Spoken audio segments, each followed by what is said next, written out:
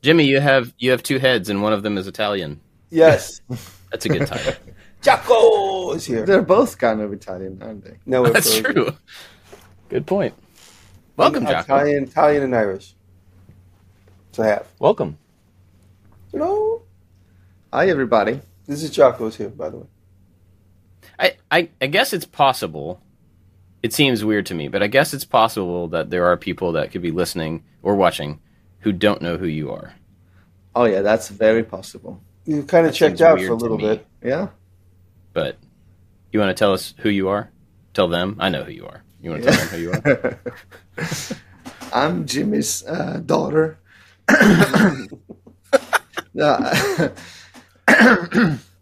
I'm Jocko. I'm Italian.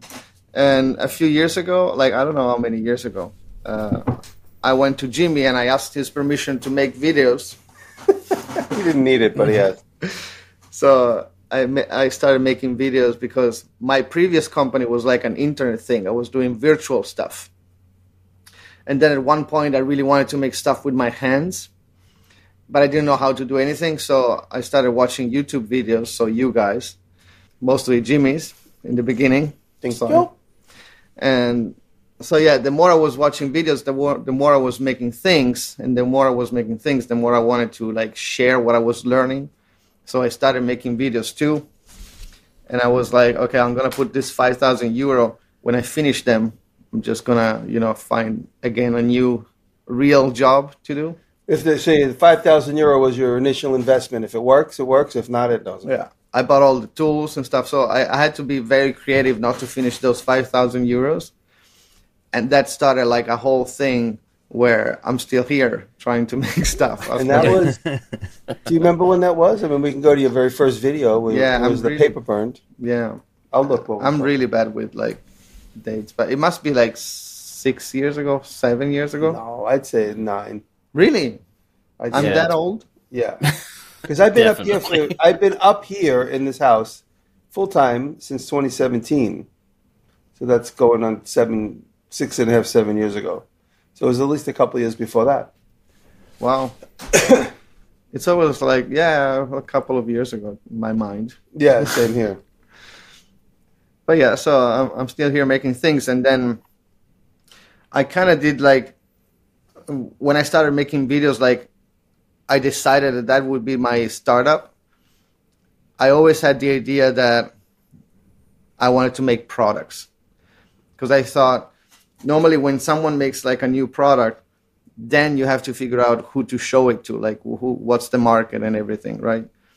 And I felt like that was already what I was doing, like filtering people that like what I was making. So I was like, for me, it's the most, it's the best thing to do. Just like try to make some products and see if people like it. Right, you have a captive audience that likes you. Yeah, it's already like like YouTube is amazing because whether you like it or not, you're just, connecting with people that has your same, sensibility, your same, like the same things. Like every time I meet someone that watches my video, we have so many things in common, which is like a dream for like a marketer, like someone that wants to, like normally you have to find it afterwards. Like this was already happening. So I started with the Maker Knife where Bob made my voiceover. Do it now, Bob. Do it right now. I don't even remember what the line was. It doesn't open bottle. That's right. Yeah. In the hand of a maker. I still carry my Maker Knife every day, just so you Nice. know. This is like one of my favorite things. By the way, On 9 the- years ago was your oldest movie. I know there was a movie before that that's not here. Yeah, the one I where the deleted paper it. burns. So this was in January of 2015. Wow. So imagine a kid at 9 years is like an adult, right? Yeah. It's like a real Could have all person. had young kids by now. Wow. Yeah. That's amazing. Crazy. So you did Maker Knife. Yeah. You've done the Kinetic Driver, Yes. which that I was use on a regular COVID. basis. Yeah. What else? The dark fate. Well, I made like little stuff in the between, in between. You did the Like calendar. this? Yeah, the calendar. Yeah, the sharp edge. You have the only orange sharp edge in existence. That's like a shell for the Sharpie. right? Yeah, it's pretty great. And then the dark fade, which is a nightmare. We have a sample right here.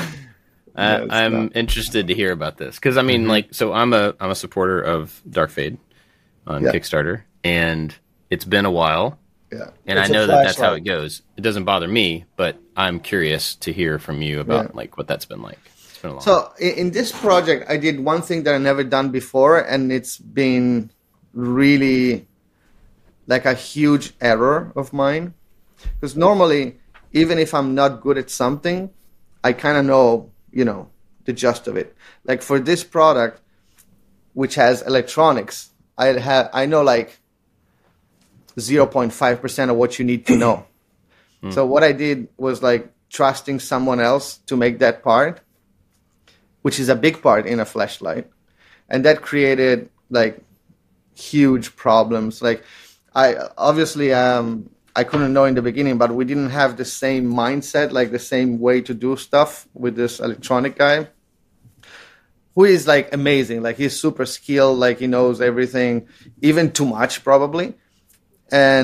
But the point is that it wasn't coming out the thing that I wanted. Like I could never really get what I wanted Dark Fate to be, because it was all like in spec. Everything was like super like safe, everything obviously. But I think that guy was too strict for the way I try to do things. Like I really want to push the envelope, like try things that nobody done before, like, but obviously because my knowledge in electronics is very low, I have to trust, someone else, which is something that I'm never going to do again. But now, like, it's been, I don't know, 1.5 years, something, after the Kickstarter. And first of all, like, these last 2 years has been, like, the very worst of my life, like, for many reasons. And that was one, because, like, it's very, very stressful. Yeah. Having, like, people that put their money for a product, and me struggling, like, having all kind of problems, seeing, like, money going away. Because everything you do, even, like, a month where you don't get what you want is, like, money that I spend because I have, expenses and everything. It's, like, super, super stressful. And on top of that, I had, like, a couple of really bad, like, personal problems. And I know it's, like, ridiculous to say, nobody should say that. But I had, like, periods in these last 2 years that I was actually thinking, like, being dead is not that bad. Oh God. I'm serious. Like, it's that bad. Like, I never thought about doing anything, but I was like, wow. The pressure was pushing down on you so much. Yeah. I can talk about this now because, like, I'm getting out of it. Also, like, Dark Fate as well. I met, like, a new electronic guy who is, like, absolutely incredible. Like, seriously, like, I don't know who sent it to me, but someone did. I was in a maker fair and I met this guy. He had, like, his own, like, LED stuff. And luckily, while I was there, a lot of people recognized me and asked, like, for selfies and stuff. So he was like, "Who is this guy?" And He took you serious. yeah, and yeah, so he did the research, and and then he contacted me again, and we became really good friends. And he's helping me a lot. Like, I don't think I would be able to finish Dark Fate without him. So Wow. that's how important he is. Yeah. Can you briefly talk about what's special about Dark Fade? So there's two things that I wanted Dark Fate to have. Like, in the beginning, just one, which was I hate, like, flipping through modes in flashlights, like when you want to change the brightness. And I had the idea of, like, I was imagining, like, invisible volume knob, like something that you turn like that. So when you keep the button pressed of Dark Fate and you move it like this in the air, Rotate it. yeah, you change the brightness, like, with a very nice resolution. Like, it feels like you're moving a knob. Mm-hmm. And because of that, the way the gyro and what's the other thing? I'm missing the name. GPS or gyro? No, the Accelerometer. yeah, the accelerometer work. you need to know the orientation the object is when you turn it, because otherwise, like if you have it flipped and you go clockwise, it does one thing. If you flip the dark fade, you go clockwise, it does like up instead of down. You know, rearranges what it expected. Yeah. So that was like a difficult problem that, well, before the Kickstarter, that I had to solve. And at one point I solved it with hardware instead of software because it was impossible. So I made the head 45 degrees angle. So when you take it, you don't want to you don't want to flat, like you obviously hold it like kind of a gun. Yeah. So you know which way it's facing. Yeah, so you would always face it like that. I'm going to get you water. I'm going to keep talking. That's okay. And that made like the feature that I love the most, because I never seen 45 degrees angle heads in flashlights. I mean, you have like the big ones that you can move and stuff like that, or the 90 degrees. But 45 degrees is amazing because you put it on the floor, you want to work on something on the wall, for example. It always shines, you know, where you want it to be. Or like you put it here in your chest, and it always, you know, it's nice when you walk. It's a lot better for me than a headlamp, for example. Like, you know, the thing that you put here. So those are the two features I was banking on. But now with this new guy, some things are secret, and some things are, like, for example, we put on red LEDs to maintain your visual, you know, the night vision, for example. And like the sentry mode it has, which is like you keep it somewhere, like on a bag or something. If someone moves it, it starts flashing and making a noise. Oh, wow. Yeah. You can even use, like, if you go camping and you don't want, like, animals to go, you can put a string and you put that in. If, like, an animal comes, you know, starts beeping and stuff like that. Oh, cool. Oh, wow. Yeah, and the sentry mode in the old version was, like, you could have it, like, for 6 hours. Now you can have the dark fade, with this new guy, you can have the dark fade in sentry mode for, like, a year. And the battery doesn't... Yeah, it's pretty... That's the level of, like, how better the electronic is now. Yeah. That's crazy. So this, I know this has been like a publicly long project. You said a couple of years, but I was there. I was in Italy in, when was that? 2019, maybe something like He that. said he's bad with dates. I muted to call. I'm pretty sure it was 2019. So a long time ago. And we were in your shop, and I remember you showing us like a first prototype or a really early prototype of this and getting feedback on it turning and stuff. Yeah. And obviously you'd already been thinking about it long enough to have a prototype. Yes. So that's, I don't know, it's encouraging to me to know that having a product, which is something that I'm still struggling with and something I still want to do and all that, that the process can be really long and still be productive.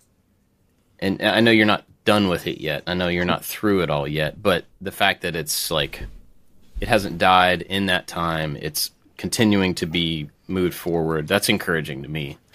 Yeah. I kind of feel like it should be long. Yeah, you need, because the first time you put it out, when you put a product out, the absolute second you put it out, that's going to be the worst version of that product. Yeah.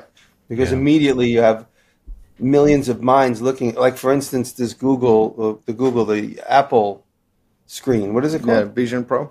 The Vision Pro. Jocko has it. He brought it here and we're playing with it. And everybody, Marquez, whoever else, Jerry Rig, everybody that's talking about it online is all saying, this is the worst version of the most incredible product that's out there right now. Because it's going to immediately begin to be picked apart, improved, changed, but that's the risk you got to take. And you're saying that you need more time to make sure that you hit the ground with the best opportunities. And then as a brand, you also do that because you want to make sure that you have the opportunity to secure all of those assets under your brand umbrella, whether it's legally or just emotionally with the fan base. Yeah. Plus, I mean, the moment people starts using it, you discover so many things that even if you do all kind of tests, like you even make like machines that, you know, simulate the hues, whatever, you discover so many things that you would never have thought before. So yeah. Are you doing so because this is an electronics thing, and there are many more points of failure? Yeah. Are you doing testing like that? Are you doing like beta testers of people Yes. handling it? and stuff? So we're gonna make 25 Dark Fade this year, like in the next months, that we're gonna give to some people, like some backers, obviously, to try it out. But I also have another advantage with this guy who's like the new electronic, that a lot of the electronic that we're using, like the system that we're using, he's been using it in his own products. So he makes little lights that they go like in the Vatican. They use them in the Uffizi, in the museum in Florence. So his lights are like the best.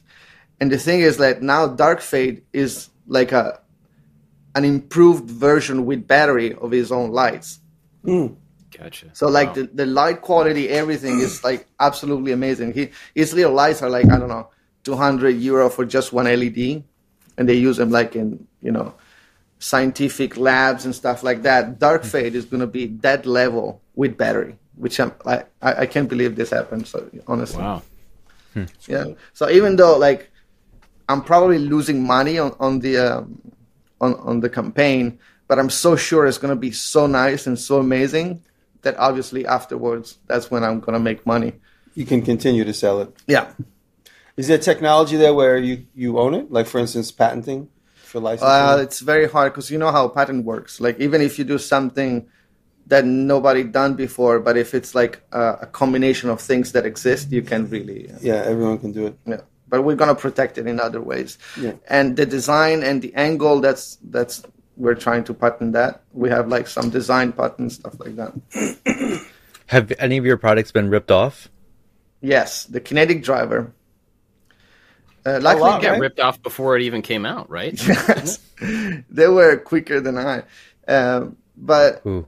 luckily, all the versions that are out there are super, super bad. Like first of all, they're like this small. Like, what is this? If Yeah, like 3 inches. yeah, like they are half the size, and some of them don't even work as a screwdriver. like, like I bought one Let me that show you like mine. the middle turns. So if you turn the Handle? the handle, it just stays stationary in the. It's like I don't know what they think they made. So for anybody watching, this is what we're talking about. It's Yes. this. It's got a ceramic bearing on the back, Yeah. and so you can Yes. you can. And it just spins Yeah. forever. It's great. It's beautiful. Well, It is people just might so assume- nice to have. If you're a knockoff artist and you see a picture of that, you might assume that barrel that's in the middle of the thing are Yes. bearings, but they're not. Yeah. Exactly. So they might knock it off visually and put bearings there, and then you turn the bearings. It's really actually a stationary handle. Yeah. Which that would be completely useless if this was the bearing and you. It were is. And that's how some people knocked it off. Yeah. Yeah. The one thing we have to contend with, and it's really more you, Jocko, because when I put out products, I just start on Instagram. I don't really start any sort of campaign. But what's happening now, more and more, even with guys that just flip used equipment, they do a beautiful photograph or a beautiful campaign, and then the knockoff people just take that and use that in their own. Yeah. They just use your photographs, your media for their own. Yeah. They use my picture, even the video they used. And that confuses everybody because Yeah. everyone's like, "You're working with? Why would you work with this company that knocks people off?" And you go, "They just took it. They have no shame." Yeah. And then you have to explain that to everybody. So this day and age with the internet, it's a little difficult. There's a scam going on with the blacksmith community. It seems to be prevalent, where Andrew and Chris Cash and these guys, their pictures are being taken and put on Facebook Market as advertising, and then somebody somewhere is like, "Yeah, I made this thing," and it's something that Chris Cash might have spent a lot of time and energy making an anvil stand, combining antique tool bases and making this thing, and it's a one-of-a-kind work of art that this guy's trying to sell for thousands of dollars, and he's like, "Oh yeah, but before I can take your payment, you're going to have to pay me something so I can secure the shipping." And then and then Chris gets the message like, "Hey, what happened to my base?" And he's like, "I don't know what you're talking about." So Yeah. we just have to be careful of scams. And that's the case with everything. I mean, I Yeah. think we talked about. Did we talk about this last week? Yeah, Car I parts, remember like, using the same example. Yeah, it's the same thing with car parts. You know, the photos Oh, are that's being right. stolen That's right. and stuff. Yeah, it's weird. Like looking in the groups, the Facebook groups about car stuff right now. Basically, everybody is like, just don't buy from Marketplace. And so because Meta's not trying to, I don't know how they would fix it. So I'm not saying that, but because they're not really making an effort to verify sales and stuff, they're kind of killing their own marketplace because people are beginning to run away from it, knowing that eBay is the safer way. At least there's some protections built into the system and stuff like that. But anyway, we jumped right into Jocko, which is great, but we haven't talked about what anybody else has been doing. So let's take a break because I actually have a question for you about the future of your product stuff, but I want to hear from the other guys about what they've been up to. Well, I've been making these whiskey boxes. I've been talking about them a little bit, and I'm just trying to jam through that. And the other day, Jocko, my laser works perfect, but then when someone shows up, I'm like, oh, look at how good my laser works. And Jocko goes, oh, it doesn't work. I go, no, it's working fine. He's like, it's not cutting through. I'm like, no, it is. And then, of course, it wasn't. And then he's like, he looks, he goes, your mirrors look like they have ceramic on them. And I had never cleaned the laser since I got it. And then I opened it up and I pulled out the tube, the barrel that has the pointy cone on it. I was pretty sure you were going to say a rat. But anyway, go ahead. I know, it's just bad. And I look into it and I'm like, is this how it's supposed to look? It looks like a crater on the moon. It looks like someone took a plastic lens, if you would imagine a plastic lens about the size of a quarter, heated up an ice pick, and then melted it directly through the center of that lens. Oh. That's what the lens of my laser looked like. And Jocko and I both couldn't decide whether that was bad or not because we didn't know. And then he goes, no, definitely it's not good. And then it was also cracked. I'll send you guys a picture. And I got on the phone with Derek because I know Derek was always diagnosing this type of stuff. And he said, call this guy. And I'll look up his name. I'll say he was very helpful. He was super nice. He's a laser expert. And he's in Florida. Some laser nerds will probably know who I'm already talking about. And he right away said, this is what your problem was. And the lens has condensation on it. And when the laser hits it, it boils the water. And the water burns off the protective coating. And then the laser melts through the lens. And that must have happened the night before because, or at least maybe it got to the critical point the night before. I was probably doing some work on it for a minute. And because I was able to cut some leather the night before. And now here it is 24 hours later and it wouldn't work. Anyway, so now I know I'm smarter with lasers. But I had the full spectrum. So yesterday we were able to use that, which works good. And so I'm working on the whiskey boxes. But then I'm also putting out a special project this weekend with DFM Toolworks. And I are collaborating on a project. And when the video comes out, you'll be able to buy a product from us when Nice. Cool. this weekend's video comes out. So you'll see that video. I don't want to give it away. And so just going to be working on that. And it's a machining thing. So I'm going to be on the lathe. I'm going to have brass chips in my teeth for the next 3 weeks. I'm going to have to build a shield because I cut some last night when you went to bed. And the sparks get in your earlobes, and it's when you cut brass, it turns into almost like sawdust fibers, but brass. You would expect sawdust fibers, you just go, just rub it in, it's fine. Just it fades into the fabric of your skin and your clothes and your lungs, but not brass chips. They don't fade away as easily. Fabric of your lungs.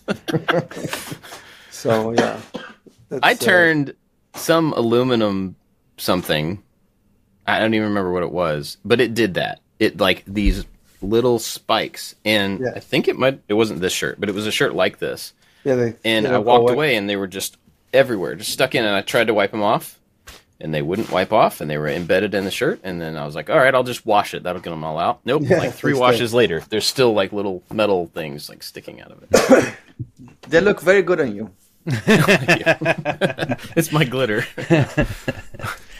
So I'm working on that, and Jocko is tinkering around the shop. It's funny when someone's around, Jocko says, do you have springs? And I'm like, for a second, I go, I know I have springs somewhere. And then I let the intuitive, internal navigator guide me like divining rods to a drawer. And I pull it open, and boom, I have no idea what's in that drawer, but springs are in there. Wow. In my old age, everything just goes, I go, You're going to laugh. When I traveled down to Nashville and I came home and I stopped at Knife City, I bought 2 whittling knives because I was working with Ann and she gave me a beautiful whittling knife. And I said, I gotta whittle more. So I saw whittling knives available. So I bought 2 of them, one for me, one for Patrick. I got home and I was like, I'm going to put these in a safe place. About 4 hours later, I was like, where did I put those? Completely since then. So that was in the beginning of January. I could not remember where I put these 2 whittling knives I bought. Yesterday, I accidentally found them in the big toolbox.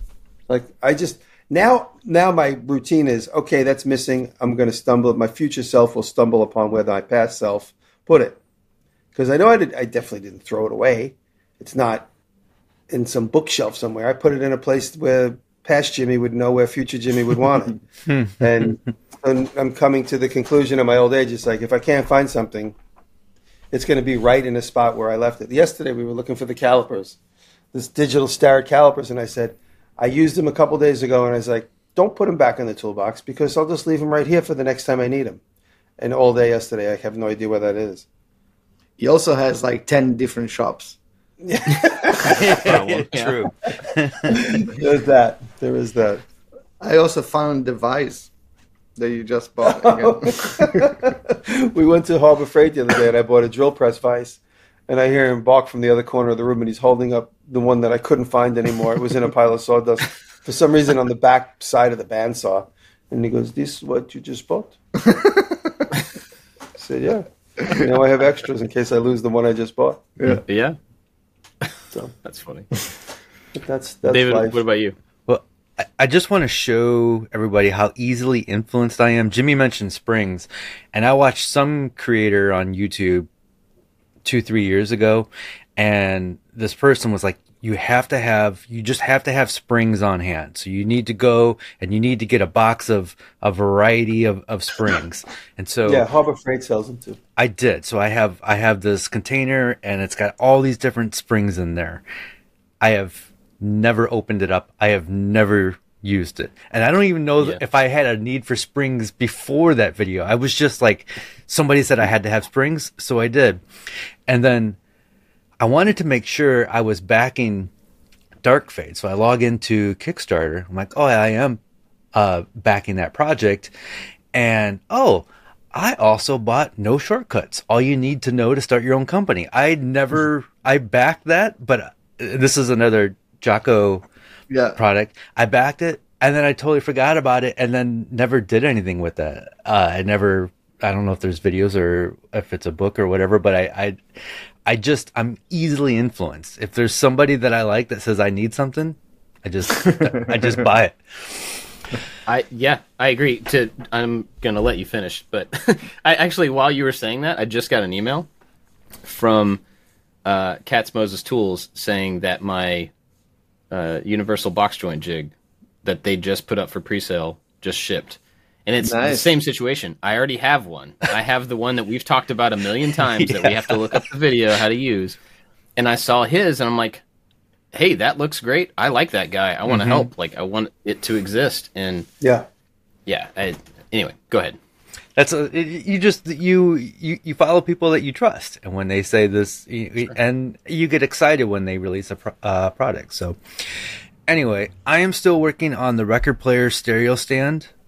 This is like the 3rd week in a row, and I'm worried that I'm building it up too much because it's not a month-long project. I'm just taking it really slow, and I've shot a couple videos in between.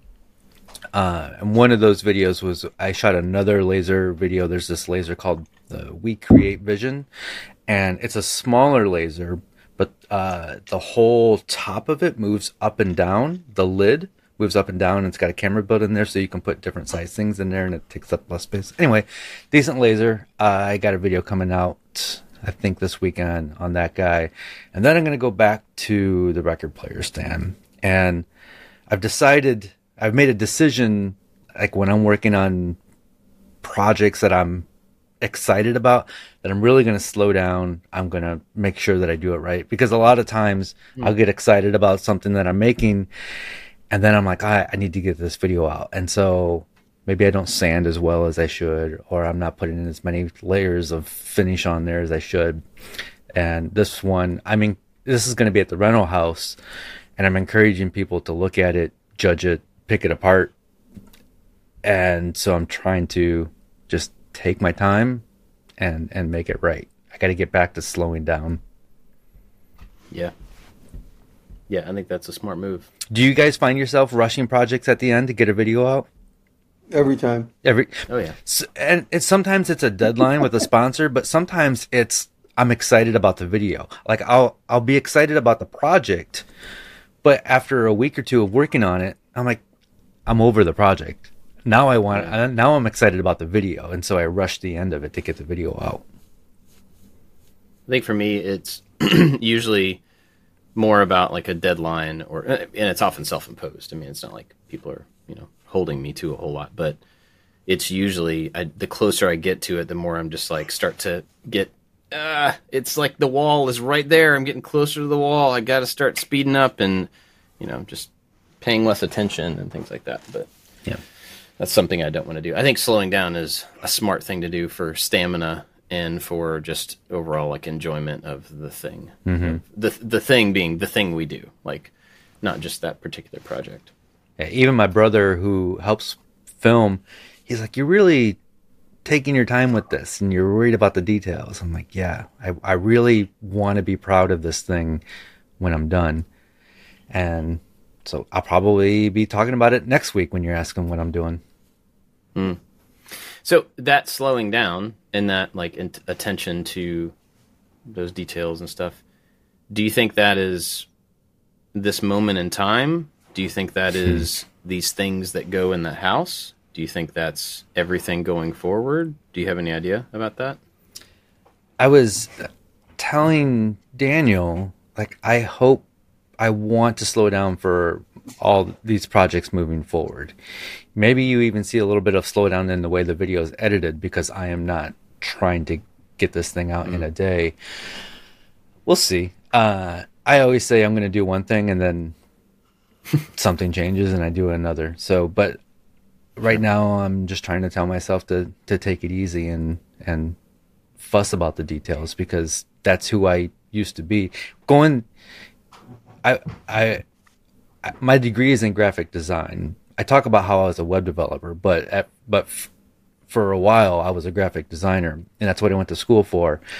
And there was basically two professors that ran the whole graphic design department at the school, and every day it was just like, it's about the details. It's about the presentation. It's like the details is what sets you apart. And they were, and that just, I think about those two professors saying that all the time. And it's always in the back of my head. And so that's who I used to be. And I've just found over time, like as I'm trying to rush to get these videos out, I've lost that. I'm just trying to get back to that. Yeah. Yeah, that's presentation. An astute observation of being a creator. Yeah. The last thing you said is yes. Well, let's see. For me, I am kind of rushing. Today, I actually, right as soon as we're done, I have to start making a thing that I should have started last week, and now I'm kind of like having to compress. It's the first time in a while that I'm having to compress the design and build of something into a smaller space than I feel good about, like I feel comfortable with. And I woke up at 2:30 this morning. Laid back down, went to the bathroom, laid back down, and immediately started going, wait, but how am I going to put this thing together? How am I going to, and laid there for an hour thinking about a linkage. And it was weird because I haven't had a lot of that pressure for a while. It's been like, yeah, I can think about it tomorrow because I've got a couple of weeks. It's not a big deal. But I knew that today I was going to have to hit the ground running.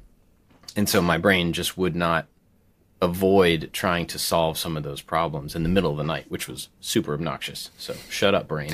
But that's the way it was, So I am kind of up against that. And I'm going to try to figure out a way in between finishing this and this podcast and starting that project. I'm going to try to figure out a way to build that into the story so that there is a deadline, but I want to make it like a challenge to myself rather than a pressure to myself. You know what I mean? Mm-hmm. So I'm trying to figure out how to do that. But basically, I have a laptop this company sent me a laptop they wanted me to like tear it apart and rebuild it using their instructions to prove how good their instructions are. Ooh. And they are good. But that's like a terrible video for me. So instead, I'm going to upgrade it, and then I'm going to make like a sci-fi wall panel with this laptop built into it and weather it and make it, have a bunch of unnecessary buttons and stuff like that. So make it like an installation that is a dashboard for my smart home stuff. And then you can open it up and pull the laptop out and take it if you need to use it. So I think it's a cool idea. And it's generally like, oh yeah, that's no big deal. It's just it's a box and some details and some paint. But then when you get down to the specifics of it, it's like, well, it has to be able to open. It has to be able to hold this. It has to be, it has to. And so now I'm at a point where I can't avoid those. Those things can't be general anymore. They have to be specific, and I'm up against a deadline kind of. So anyway, that's what I'm going to be doing this afternoon. But I am actually kind of excited about getting back to doing some sort of a sci-fi thing. It's been a while since I've weathered something and added unnecessary LEDs and buttons and greeblies and, so I'm hoping I can use that fun, interesting part of it as a way to make the time crunch not as big of a deal. I don't know. We'll see how that works. But being a creator is all about tricking yourself. It is. That is true. You should implement, now they make like super small smoke machine, which are actually vape machine bigger. You should implement one of those. They're so nice. There's a bunch that make them. They're like this small, battery operated. They make like nice. I want to do. I've seen those in props and stuff. People will put them in, costumes and things so that they smoke from their armor or whatever. Yeah. Unfortunately, I don't have time. There are a bunch of things like that I would like to be able to buy to put into it. I don't have time for them to get here. Like I got like 3 days, Okay. So I just got to design and build and film and all that stuff like very quickly. You could do, you can find someone that vapes and just put a couple of rubber tubes in it. So for the final shot, you have like a guy that delivers pizza that also vapes. Excuse me, could you come in here for just a minute and just put the dominoes right over there? Come here. I want to say something. Actually, I bought a small smoke machine, a battery-powered smoke machine years ago, and it wouldn't work for this one. But the reason I bought it is you've seen those vortex cannons that people make, where it's like they take a big trash can, they put a membrane over it with a hole in it. They shoot a circle. And they shoot a circle of smoke, right? So they fill up this thing with smoke. So I wanted to do a little handheld one that was like a gun, and I found this little tiny battery-powered smoke machine. It's about this big, and I wanted to make it the handle so that you could pull the trigger and it would squirt smoke into this little canister, and then you could pull back the rubber band and shoot a ring, and it would be just a tiny version of one of those. And I bought this little smoke machine, and I was like, cool, I think this will work. And I put it in a box, and that was like, 8 years ago or something. So never actually made the thing, but now they're a lot smaller than that. Like the one that I've been looking at, they're this big. What is this? It's like 2 by 4 inches. Yeah. No, maybe for the next project, but I've never converted metric as often as I have this week. How much millimeters? Yeah, and it sounds really precise too, because you're just like, I don't know, it's about 2 by 4. As we walk through the store, and he holds his hands up. He goes, "How much is this?"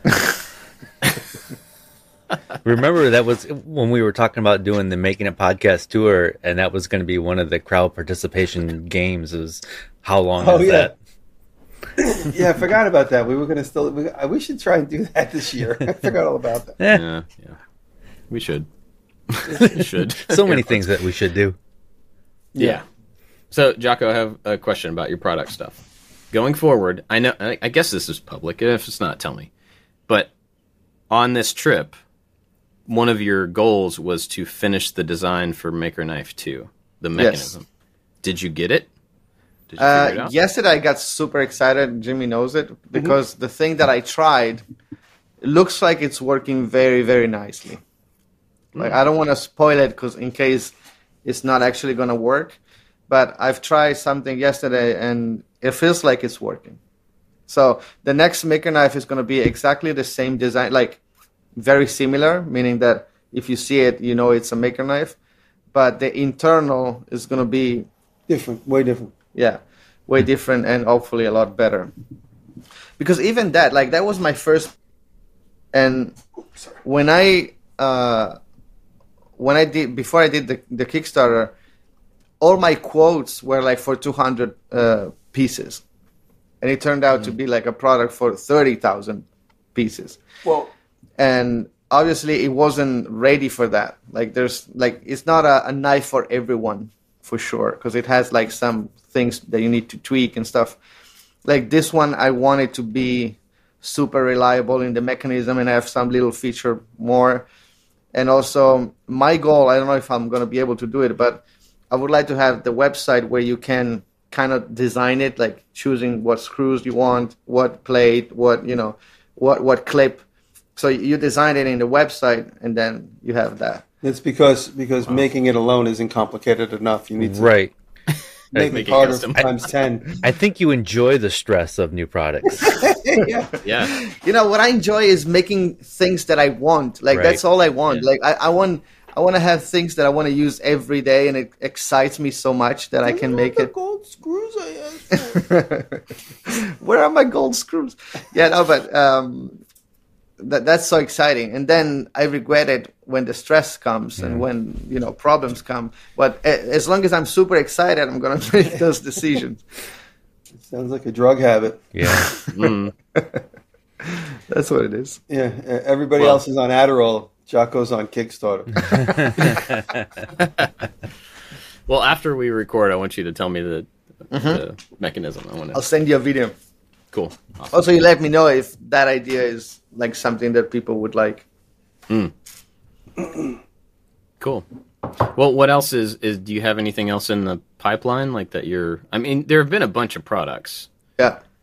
and I know those are two that you're like currently, the Dark Fate and Maker Knife 2 are currently in development in some different stage, but is there other stuff that is in other stages? Yeah. So what I'm gonna try to do this year, like this is gonna be the year of the Maker Knife. Like, well, obviously the Dark Fate as well, but as a new product, I want the Maker Knife to be out, but I want to try to make more collaborations, because, you know, like my brand is Jocko. It's where like the Kickstarter products are like on the Jocko brain, but I also have the website where I sell things, which is Placed Atoms, and I want to make more collaboration there, because I've done a couple of collaborations, and I really like working with someone that it's basically a multiplier of what I can do alone. So making like little projects, little things with someone that either has an idea but doesn't know how to make it, or he's really skilled at something that I'm not, you know, making those collaboration and make maybe little products on Placed Atoms in collaboration with someone else. And I did a collection of things for organizing your desk with an Italian YouTuber, like a tech YouTuber. He's like the Marques Brownlee of Italy. And we made those little projects for just, you know, it was exactly what we wanted for our desk. And we did a pre-order, no Kickstarter. We just did pre-orders, and it went very well. I'm very happy, and I want to do more of that stuff. So I'm talking to you, Bob. I would love to do something like that too. I think, and the three of us have talked about this many times, but I get stuck on when it comes to, I want to do products. I feel like I should be a person who has those ideas, but when it comes to the actual, here's the improvement on the pen, here's the improvement on the tape measure, I get kind of stuck there. And I'm like, anything that I think, and it may be a self-confidence thing, but anything I think that I could improve about this feels not enough. It feels like it's not quite enough of a thing that anybody's actually going to want, you know? I've shown these guys many times, or several times at least, these little trays. I started just modeling, and it was more of a modeling experiment than anything else. But these little trays that nest, and then I started working on like a little clip that you could put them on your desk and clip them together, and so you could kind of build out a little, divider system on your desk. And it's all just 3D printed stuff. Very simple. And a lot of people started asking for the files for these, whether I sold them or gave them away or whatever. And it's stuck right here on my desk because right now it's just a tray. It's a tray, a set of trays with a little clip, and there's nothing that really elevates it to better than another tray that's out there or whatever, And that's the place I always get stuck. But then next to this on my desk, I also have this little conversion chart. And this is from Aaron Draplin. And there is nothing unique about this other than the design. It has the exact same numbers on it that this sticker, also on my desk, has from Chris Zepp. Yep. Exact same stuff. Different use case. This is like an aluminum, really nice looking, well-designed plate. Like I want to stick to a tool. This one is a sticker, and I have these all over the place. They're both valuable. They have the exact same stuff on them. And I could make my own version of this, but I wouldn't ever do that because it's not like a step up. It's not an improvement. So April made one too. Remember April made one? She had it, but she was seeing them at a material for like the shop wall, so they were bigger, like 17, 18 inches large. And so when I compare stuff like this, which, I paid for this, so it's not like this is not sellable. He sold one too to me. But when I think about this, and then I think about your products, which are like a level up, a serious design and function level up to the screwdriver, to the knife, to the Sharpie, those feel like very different things as someone who comes up with ideas for things. And I think I personally get stuck. So do you have any suggestions there as someone with a lot of experience in this about I think what's worthwhile maybe? Or yeah. I think the trick there is to be very clear in your mind when you start what's the purpose of what you're doing. Because even you guys are real YouTubers and videos are your products. So those are products too. And I think the YouTubers that are successful are the ones that have clear in mind whether you want to do videos for entertaining or for teaching, like having people learn. I think those are the two categories of videos that you can put out. And the YouTubers that have that very clear in mind, they are the ones that are successful. Same thing with products. You need to know if you want to have a thing that it's better because of the design, like something that just looks better, or it's like an invention that needs to be very useful. And so far I focused on taking normal things, and it's kind of what happened in the past. The thing that really inspires me is my grandfather had a sewing machine, like a Singer sewing machine, and it was so beautiful, right? It was super nice with all kind of decoration and stuff, but that was a working tool. So what I have in mind now is taking the normal things that are close to be just utilitarian. Yes. And make them nice again, something that can inspire you, just as the Singer thing. So having that in mind, if I have exactly what's the focus, then you don't get stuck because you have really clear what's your goal. And for me, it's taking something normal and make it different, something that can inspire you. That kinetic driver, I'm sure if you take a €2 kinetic driver, you can unscrew screws. But that one, I feel like I'm having it, I have it on my desk because it's nice. It makes me want to use it. There's something about the design and the weight that makes you feel better when you're using it. So why I do things is exactly that. So I think as any product, you need to be, first of all, very clear of what's the goal, what you want to achieve. So, and that's the main secret to me. Plus, if you want to make something that you are sure you're going to use, something that you're looking forward to use, it works a lot better. Because those things, like the measurement things, you probably bought it more as a support than you needed it, I guess. So that's probably the third category in the design things. But if you want to make something that it's actually useful, it's basically an invention, which like you can't plan to have. Like normally, unless you want to fix like a specific problem, but it's very difficult to like plan like this month I'm going to have an invention. Like I'm going to invent something. Have a brand new thing that's never existed before. So you're saying the purpose has to come first. Yes. That's very important. So you don't get stuck, because as soon as you get stuck, you go like, okay, well, what was my purpose? Am I going that direction? Right. Yeah. It sounds trivial. Like I guess a lot of people say that, but it's so trivial that people don't think about it. Right.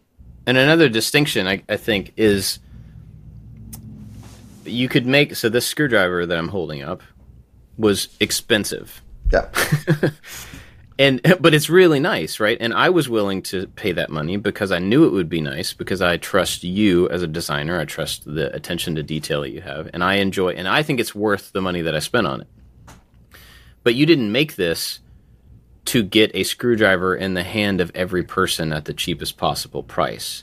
And I think that might be one of the, maybe it's an audience thing. It's like, who are you making it for, and what does that group of people require? Do they require a nice thing, a cheap thing, a fast thing, a replaceable thing? You know, what that is. And that's something I've never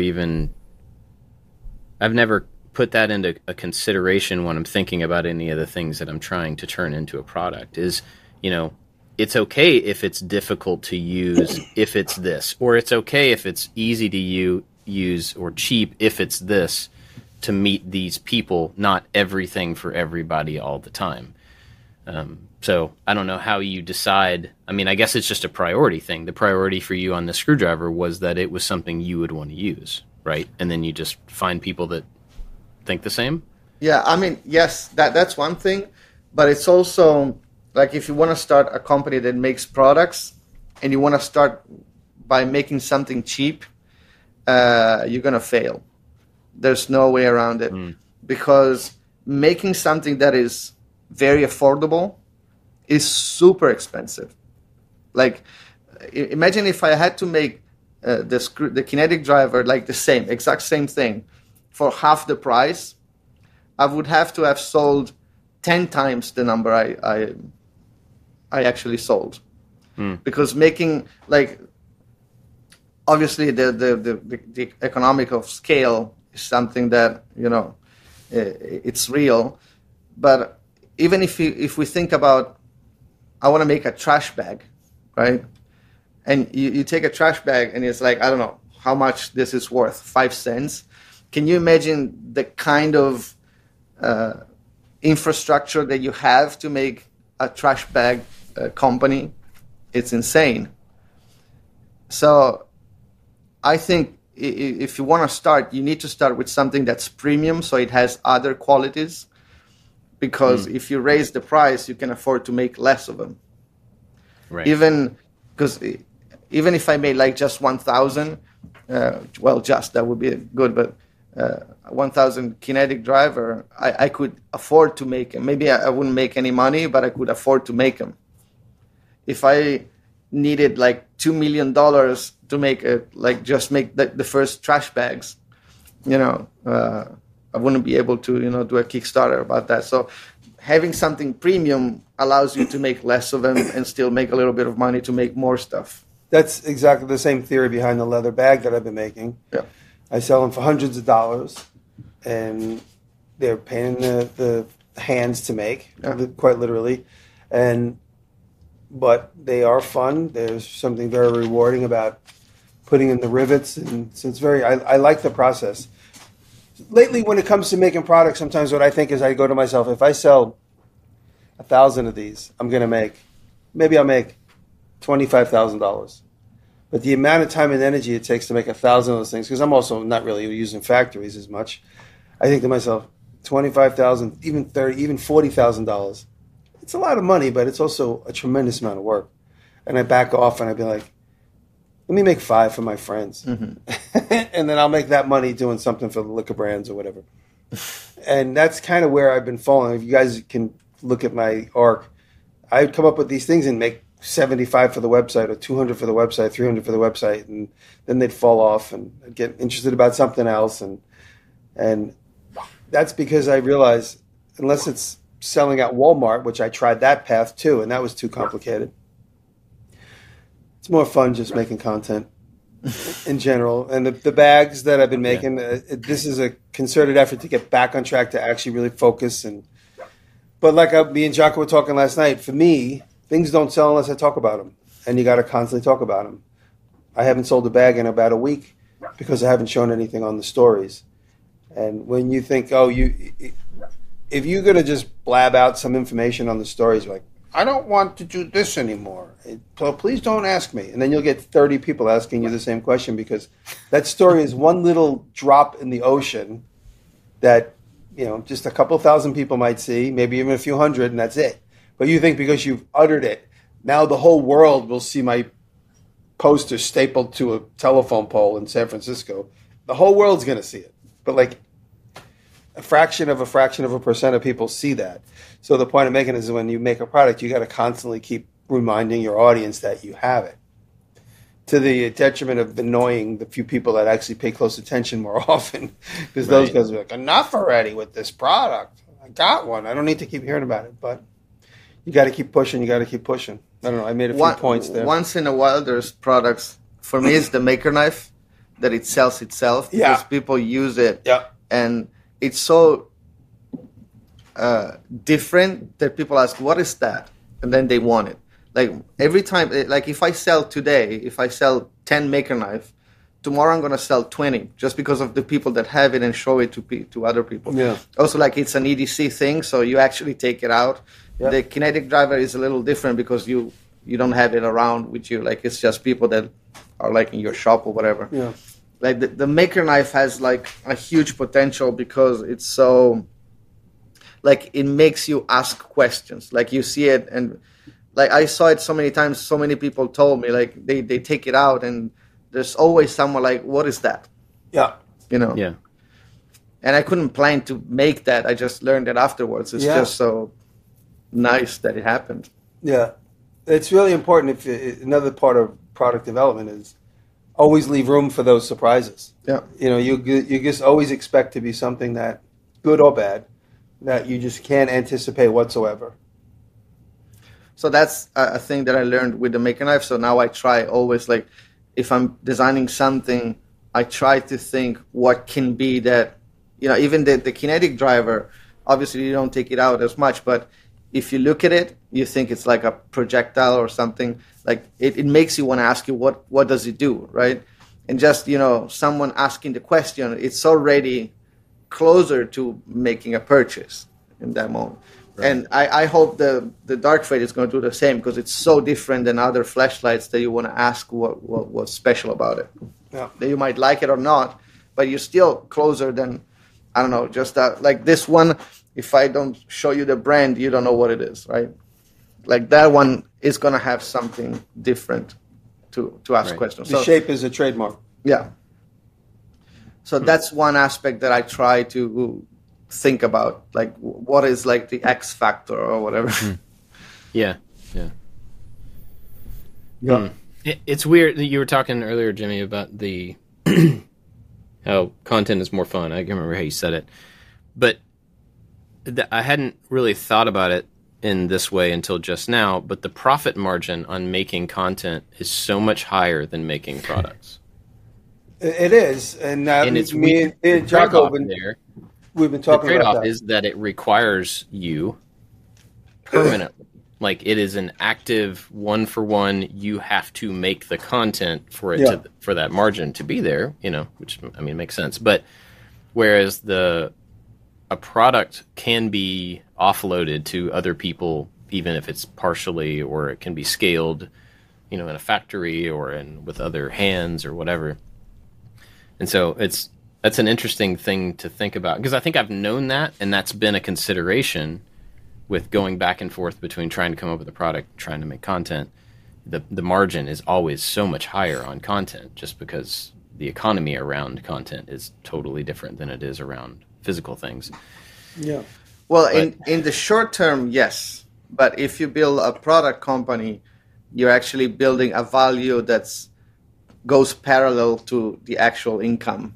Because now, like, if in a few years I decide to sell the company, You got that's a a whole you have assets. yeah, that's a whole bag of assets that have patents, design things, and even the know-how, like the knowing what companies to use, like that's value for other companies. And this is all money that's like invisible right now, but it can be, not that I want to sell, but it can be a thing in the future that the video probably has a lot less. Sure. Yeah. That's a good point. That's why, I mean, parallel to the YouTube content, I'm always trying to develop something. I'm obviously working with Howard on lots of stuff. We just had a big meeting about the website. I've kind of let the website languish because what's going on with the Walmart thing kind of put us off in a 2-year diversion to trying to develop this factory that we're working on. But we're going to get back to doing products on the website and maybe even potentially putting the leather bags on the website. But that's another thing for 2024, another goal. But yeah, it's nice to have products that bring in mailbox money. I have one of your products, Bob. You do? Yeah. Oh, the push stick? I can't say what? The push stick? Oh no, you have the unreleased product. Yeah. This is a secret? The secret thing. Yeah. Is this a product you developed, Bob, but didn't make? Yeah, it was right before COVID. We got it just about ready to go. And then the cost of the electronics that were necessary went through the roof and just completely destroyed the possibility. And they still are up there. So it's... Well, I have one. So. You do. Yeah. And I really enjoyed it, by the way. Yeah. Oh, good. Good. I think it's cool, and I would love to make it happen at some point, but I don't know if it ever will or not. David, you've been kind of quiet. Do you have any other questions about product stuff? I'm not real. My interest in products isn't. My interest really is in the content creation and the making stuff for myself. I have a tape measure idea. Oh, he's got good ideas for that. You guys should talk. Yeah. I have to go to load a truck, so you guys might have to go to the after show without me, but Jocko will stand in for me. So a couple of years ago, I'm the placeholder. I started designing, and by designing, I mean just writing down words in a document of my ideal tape measure. And I came up with a whole list of things, and I've talked to 3 companies. And there was all like non-disclosure agreements and everything. I talked to Rockler. I talked to another tape measure company called Comelin. I think that's how you say it. And then another one called Perfect Tape Measure. And they were all like, this is a little ambitious. You might want to start with something a little less.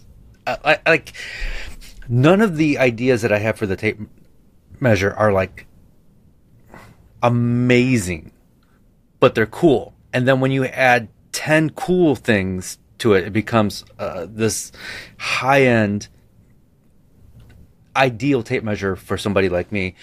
And I realized, like, I just don't have the time or the desire to really pursue this. This is going to take weeks of just sketching, and then the experimentation.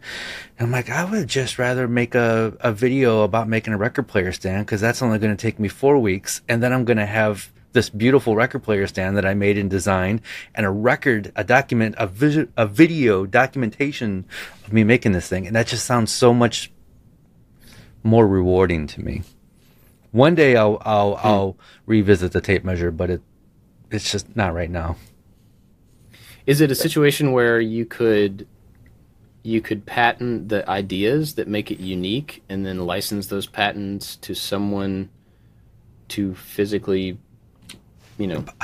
create the thing? Possibly. I really like to take ownership in the things that I make. Like, this is mine. I made this. I did this by myself. And the idea of like taking this thing and doing the patents and the ideas and then handing it off to somebody else doesn't really appeal to me, because then it doesn't feel like it's mine anymore. Maybe I just need to get over that. But But if it's only yours in your head and it's never a thing that other people see, then is it yours right. as well? You know? And then you get to there's like, oh, well, what happens when you accomplish your dreams? Then what do you do? Like, so there's I like the idea of having dreams and something to work for, because the idea of dreams appeals to me. But you know, I don't know if this is coming out the way I want it to come out of my mouth, but I like possibilities. But then when you get past, when you reach those goals, what's next? You know, you have to come up with new possibilities. I don't know. I'm probably not explaining it correct, but I have a lot of mental barriers. We'll just say that. Gotcha. Yeah, I mean, that's valid, you know. But well, one thing I'll be curious to know, like, what you have cooking. But one thing that I can say, because I heard you saying, like, I have, like, there's 9 cool things. One thing that I'm really trying to do is to having very clear what's the one thing that you want it to be perfect. I can make the example for the Maker knife, which is, like, obviously the thing that taught me the most. When I was looking at, like, other knives on Kickstarter, they always had, like, something else, like a bit holder, the bottle opener, all that stuff. But I took the risk to just focus on one thing, and I wanted the Maker knife to be the quickest thing to deploy. So that was the only goal I had. Like, and then not having a bottle opener, obviously it became like marketing, because the Bob's voiceover that said, like, it doesn't open bottle, that became like kind of the fun thing about it, because it's very like that. There's a thing, it's called, even like in digital products, which is called like feature creeps. Like, you think you're making the product better by adding things, but I think they become those gadgets. Do you know, like, those cards, that, like, metal cards, they look like business cards, and they have, like, bottle opener, a little knife, like, they have a billion things. Have you ever used one, like, for the things? Like, do you even know what they make? Those are what the things that I call gadgets. So while I'm designing things and we start, like, putting more things in, I'm like, wait. This is becoming a gadget that we want. Let's focus on the thing that we actually want this to be really good at. So I don't know your ideas, and I would be very happy to hear. I don't know what your ideas are for the tape measure, but if it's like, what I can say, make sure it's not just many things just crammed into together. one. That doesn't make it better most of the time. That's interesting, because I mean, that could be a way forward to simplify that. If they said it was ambitious, you know, like, maybe simplifying actually helps in 2 ways. And ambitious, and probably not a market for something so high end, right? Because a tape measure is a disposable item for the most part. You don't hand down tape measures to your kids. But so is a screwdriver, and so is a utility knife. And I would have said the exact same thing, but I'm sitting here with both of these things, like, at my disposal all the time, and they are not cheap. They are not, you know, like, nobody is going to go to Lowe's and buy this knife.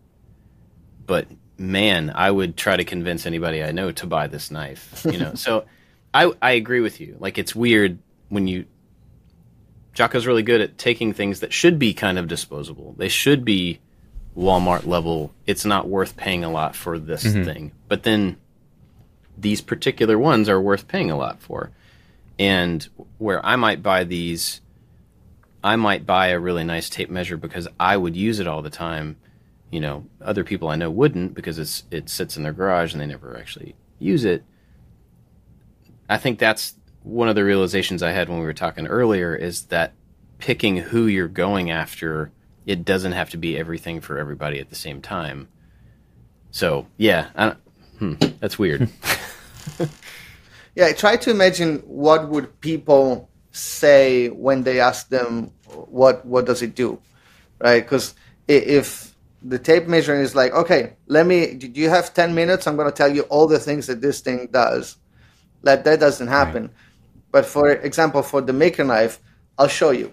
Chick, you hear the noise and it's out, and you're like, yeah, I want that. So it's that quick. You get it right away. Right. Yeah. Yeah. So that's all like things that I try to, and the feature creep thing, I learned it obviously while I was developing like digital stuff, because I found myself like, yeah, we can add this, and yeah, let's add this, and like the deadline was always moving forward because I was adding things that probably no one used, but I had the idea that made it better, but it actually makes it worse. So luckily I learned that in digital products where you can make a little bit more mistakes because you can take them off afterwards. Mm-hmm. But like in products that you can't go to, their house and change it, you need to be very sure about what you really want it to have. Right. Yeah. And that you just saying all that stuff probably makes me think like, yeah, there's maybe too many things about this. There needs to be the one, the thing that you see it and you get it right away. I'm like, oh, that's why I need that. I don't know what those things are, but just by listening to what you say, I have that feeling. Yeah. That's why I said it. Awesome. I think that's a good spot to stop. And then if there's any others, if you want to explain any of that in the after show, I would be curious as well, but it may not be after show appropriate. I want to thank our Patreon supporters. I want to thank Jocko for hanging out with us, for being here. I want to thank you and also our Patreon supporters, because they're awesome. And they're here whether Jimmy's here or not. I think that's really cool. So big thanks to everybody over there, especially the top supporters. They do go above and beyond. So big thanks to Crabtree Creative, actually, who got with me about the car wrap after I mentioned it last week. So that was really cool. Thank you for that. Michael Menegin, Warren Works, Jeff at the New Janky Workshop, Scott at Dad It Yourself DIY, Sean Beckner, Odin Leathergoods, Rich at Low End Designs, Chad's Custom Creations, Chad from Mancrafting, Works by Solo, Albert's Woodworks, Corey Ward, and Nick Ryan. But also people like Seal Leather Goods. There's a lot of people that support us, and we're grateful for all of them. And they all get the after show, no matter what level they support. I don't know what we're going to talk about today, but it's usually secret stuff, other stuff that doesn't fit the show. So if you want to get that, you go to patreon.com/makingit and help us out. We would be very grateful. So since Jimmy's not here to give a recommendation, do you have anything cool that you want to recommend other people check out, Jocko? Me? Video? Yeah. Like, I don't know, videos, books, anything that's interesting to you right now? If you go first, I'm going to try to think about it. I wasn't prepared. Okay. David, you got anything? Yeah, so this is a YouTube channel called YC Imaging. He's a creator. He's very into beautiful video. He makes music videos, but he documents the process. Sometimes he talks about equipment or whatever. He's just got good style. That's all. So if you're into cinema stuff, beautiful video, this is a good channel to check out. Awesome. I just started following. So the other day I was asking people on Instagram about graffiti, and I'm not necessarily going to start doing graffiti. It was more of one of those like, how does somebody learn how to do that? Where how do you practice that? Where does that come from? Not the vandalism part, the like art part. And so I asked people about it, and I got all these responses from people, all different things. Like some people were art teachers, some people were graffiti artists, some people watch graffiti artists. And so I got all these recommendations of channels. One of them was really cool, and I started following it, and I cannot remember what it's called. I'll have to look it up. I'll put it in the show notes. But a lot of the other response was, if you're thinking about getting into painting, like spray painting graffiti, you have to start with letter form and pencil. And it was really cool. I had several people tell me this exact same process. You start with a pencil and paper, start drawing letters, and then start realizing what you like about the way letters are shaped and how you can change those to make them what you want with a single line pencil. And then once you find shapes that you like, then you start adding in a thicker pencil, or you start shading so that you have drop shadow. And then you just take the same letter forms over and over and you add drop shadow to them to start to get the dimension to it. Then you move up to pens that have variable width, and then you move to this, and then you move to this, and then you move to paint. And it was really cool hearing people who knew what they were talking about answer a question like that. And like, yes, this is a very long artistic exploration to get from learning how to create letter forms that you like all the way through building up on that to be able to do a mural of those letters in an artistic way. It was really cool. So great feedback from people. Thank you for that. All that to say, I don't remember what the name of the channel was. So I can't really give you the recommendation. So instead, I'm going to recommend, I'm going to recommend this book by our friend Andrew Huang, Make Your Own Rules. He's an incredible musician and creator. He makes awesome videos. He makes like sound plugins and apps and all sorts of stuff. And he wrote a book about his experiences. And I am very excited. Very excited. Whoa, he has a quote on the back of it. There's a quote right there about this book from J.J. Abrams and BT. That's wild. Good for you, Andrew. Anyway, I'll put a link to the book. There's audiobook and printed and all that type of stuff. You can go check it out. I have a recommendation. Okay, what you got? So, we all know ChatGPT, right? But yeah. Now they put out like basically apps. I think they call them GPTs. And there is one that it's called, like, the name is Consensus, which basically like makes the knowledge base of ChatGPT, so of the AI, makes it scientific papers. So when you're talking with ChatGPT, the knowledge base is scientific papers. So you can ask all kind of things, like you want to know